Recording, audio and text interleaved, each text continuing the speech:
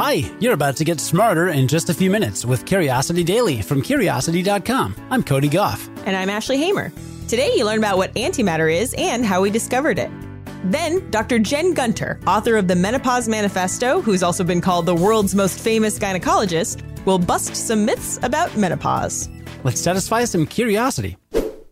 In physics, the theories guiding the worlds of the very large and the very small have often been at odds, and many prominent physicists have tried to unite them.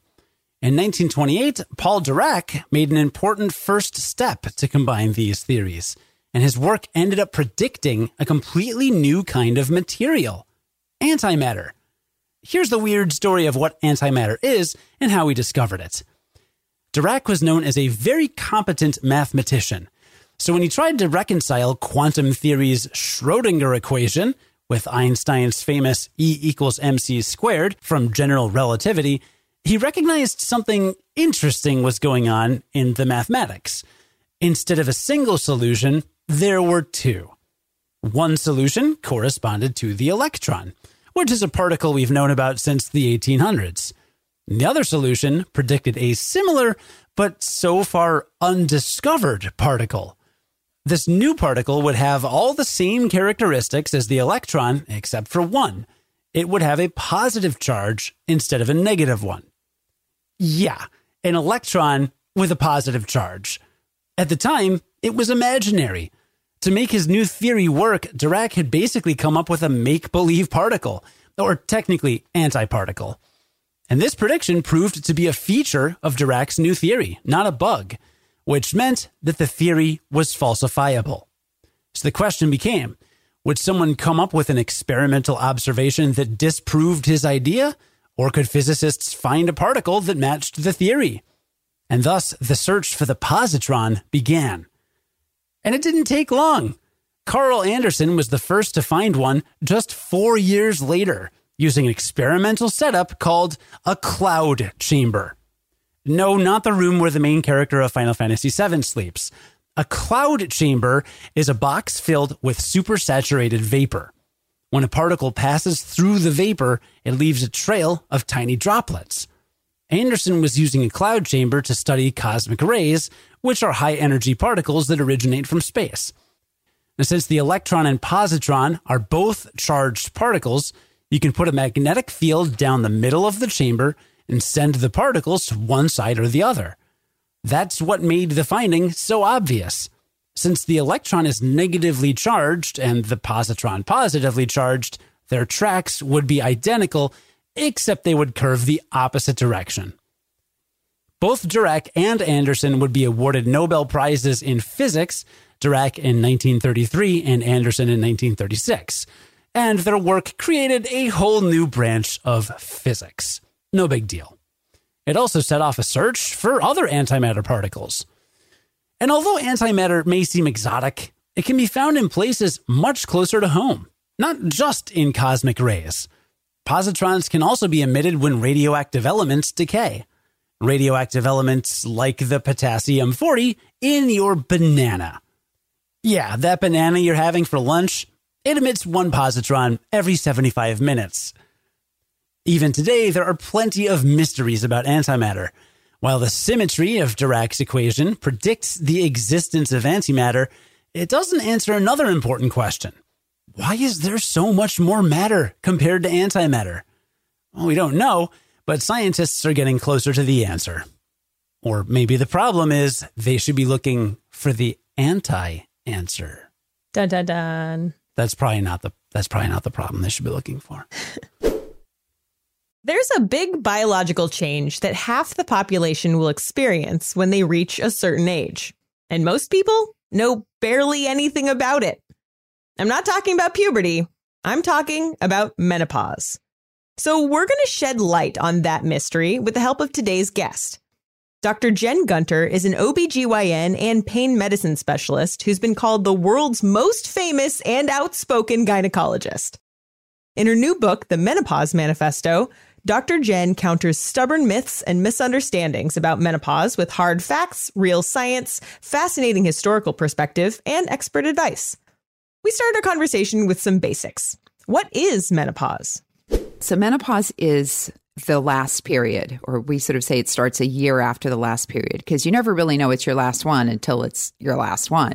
So before that time is a time called the menopause transition, which is when ovulation gets erratic. And that's a time of hormonal chaos. So you could have high estrogen levels, you could have low estrogen levels.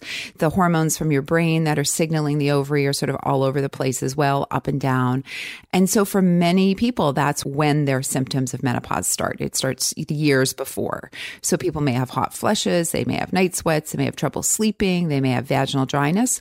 But for some people, those symptoms don't start until after their last period. And I think that's what makes menopause so unique in many ways medically, is that you can talk to 100 women and hear 100 different stories. Yeah. So what are some myths that are out there about it? Because it seems like we know so little. Right. I mean, I think we know so little because it's never talked about. I mean, everybody knows that puberty exists and the basics, right? But very few people know about menopause, which is really just puberty in reverse. I would say that some of the coolest things about it are the fact that many people think erroneously that menopause is a sign of ovarian failure, that the ovaries are like giving up, that women are somehow weak. But there's ample evolutionary evidence to support what's called the grandmother hypothesis, which means that women evolved to live beyond their ovarian function because they were helpful to their community and their family unit. And so we know that historically families that had grandmothers ended up having more grandchildren, and that's how you pass your genetics along. So menopause is sort of survival of the species, the long game, not just your immediate genetic lineage, your children, but, your children's children. I love that. Yeah. It's a useful adaptation, not a wearing out of the body. Exactly. But, the narrative has been controlled by, men. And if you tie a woman's value to reproduction, then that fits that narrative. But if you say, listen, women are incredibly valuable at all ages, and we have great, data to support that, in flipping the script, it makes menopause sound different, doesn't it? Yeah. Yeah. So I would love to know more about some of these symptoms and like the reasons for them. I remember being in elementary school and my teacher, who is, of a certain age, started sweating and getting really just flushed and, had to sit down and fan herself. And I didn't understand what was going on. And now I know that was probably hot flashes. What causes that? How does that have anything to do with estrogen? Right. So it's very complex, and it's not just estrogen levels. Otherwise, young girls would have hot flushes, right? Because they don't have estrogen yet before puberty. So it's related to a complex sequence of events that is partially related to sort of the withdrawal of estrogen. Although this is such complex neurobiology, and we can't exactly, take apart a brain of someone while they're having a hot flush. So getting the data is difficult. But one of the theories that we think is that thermoregulation, your body temperature, and reproduction are really tightly controlled. So your temperature rises actually in the second half of the cycle after ovulation, because that's more ideal for implantation. So there's a lot of sort of co-mingling of the nerves that control temperature and the nerves that control reproduction. And one of the theories is there's a set of temperature controlling nerves that relay signals of heat to your brain, and that estrogen actually tamps down those signals, right? And so without estrogen, those nerves basically get more shouty and they're telling you you're hot when you're not. But there's probably other hormonal drivers as well. So it's that. And then what happens is you think you're hot, but you're not. And so your body starts to shunt all your blood to the superficial vessels to give off heat. And so you start sweating, and then you can even shiver and be cold afterwards, because now you've actually lowered your body temperature, but you weren't hot to begin with. Wow. Do we have treatments for that? Yeah, so hot flushes or hot flashes have a lot of different therapies, and it just depends on someone's bother factor. So, if you're only having a few and it's not bothersome for you, well, maybe you don't need to be treated. Maybe just dressing in layers is enough, because preventing yourself from getting hot can be helpful. For many people, in menopause, it's like a heat accelerant. So if you get a little bit hot, your brain runs with it and goes, oh, we're a little bit hot. We're going to get really hot now. Let me show you that. So preventing yourself from getting overheated can be useful. But For other people, their cognitive behavioral therapy is actually effective for hot flushes. Believe it or not, you can rewire your brain with cognitive behavioral therapy. There's menopausal hormone therapy, and those would be the two most effective therapies. Wow. It's amazing that these things are all related. How does cognitive behavioral therapy help? I mean, you just kind of convince yourself that you're not hot? Well, everything in your brain is chemical messaging, right? So your brain uses serotonin, norepinephrine, dopamine, and all the other neurotransmitters to create experiences. Like if you cut yourself, it's your brain that assembles that signal and tells you it's pain. And so some pathways can become stronger. By using very specific talk therapy, you can actually tamp down the areas that are overactive. You can say to your brain or train your brain to use a different pathway. And a lot of times people mistake this as saying, oh, well, you mean that's all in my head? And that's not what that is at all. This is basically the mind-body connection in action. You can make it so your brain uses other pathways. Yeah, it turns out that the human brain is a pretty powerful tool. And if you thought that was interesting, then stick around, because tomorrow we'll wrap up our conversation by diving a bit deeper into how menopause affects the brain. Again, that was Dr. Jen Gunter, an OBGYN and pain medicine specialist who's been called the world's most famous and outspoken gynecologist. Her new book, The Menopause Manifesto, just came out yesterday, and you can find a link to pick it up in the show notes.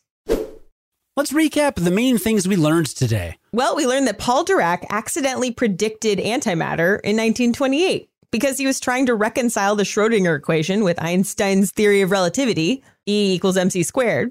But his answer needed an electron with a positive charge, which at the time we hadn't actually discovered. And for all we knew, it was make-believe. It just took 4 years for fellow physicist Carl Anderson to actually discover this anti-electron, also known as a positron. And antimatter is like a very real thing. It sounds like something you only hear about in Star Trek, but you can find positrons leaking out of your banana several times a day. The more you know. Yeah, once in a while I grab a banana and I'm just like, tastes like there's too many positrons missing from this one. Happens all the time. Yeah, I mean, you don't want to have a banana with too many electrons in it and then put it next to a banana with too many positrons, because then they're just going to annihilate and, then you're not going to have any bananas left. I want a banana with chocolate ice cream on it. Let's go, dude. We also learned that half the population of Earth goes through menopause, but we don't talk about it a whole lot. So here's the deal. Menopause itself is basically a woman's last period. And before that is the menopause transition, which is a time of hormonal chaos that can happen years before menopause actually happens. During that time, ovulation becomes erratic, estrogen levels go up and down, kind of all over the place, and hot flashes can happen when the brain exaggerates how hot a person is, which, interestingly, women can fight with cognitive behavioral therapy. Who knew? The power of the mind. Yeah, that really surprised me. And also, according to Dr. Jen Gunter, menopause is kind of just puberty in reverse. Just because women can't give birth after menopause doesn't mean they can't support their family and community and really help the human species thrive for a really long time. That in itself is an evolutionary advantage. You're helping your genes survive, even though you're not making more of them. And the hope is that more of us will know about menopause because we're talking about it more as a society and including more women in the conversation, since that's who has to experience it. I'll tell you, I really have known so little about menopause. I've known some of the side effects that come up, but I haven't known why they happen. It's been kind of a mystery to me. So it was really great to talk to Dr. Jen. Talk about a mystery to you. My goodness. It was eye-opening for me, and I do hope that more people learn about this stuff because, it has a huge impact on people going through it. And if it's not talked about, it reminds me of when my wife was still working full-time while she was pregnant. Some companies have good parental leave policies and you get some time off after the birth. But what people don't realize is during the first trimester of a pregnancy, which socially in the US is generally before you even tell anyone about it, that first trimester, a lot of women are so tired. She was literally sleeping 14 to 16 hours a day because that's what your body does. And it's okay, well, great. We give some people time off after the kid, but what about all that time leading up to it? And then it just reminds me of the menopause situation. It's like if someone's going through this like just hormonal, really intense hormonal swings, people have to be made aware of it and learn empathy and just think about like what other people could be going through that's totally invisible, especially men, because like we don't really have these kind of events in our lives. So half the population of the planet goes through it, you know? Absolutely. Same page. It's like because it's a women's issue and it has to do with hormones, nobody wants to talk about it and then nobody gets help for it. And that's no good. Yeah. So hope this helps. The writer for today's first story was Brianna Brownell. Our managing editor is Ashley Hamer, who is also an audio editor on today's episode. Our producer and lead audio editor is Cody Goff. Eat a banana split so you can make a joke about how you're eating positronic ice cream. I would tell you an antimatter joke myself, but it doesn't matter. Join us again tomorrow to learn something new in just a few minutes. And until then, stay curious.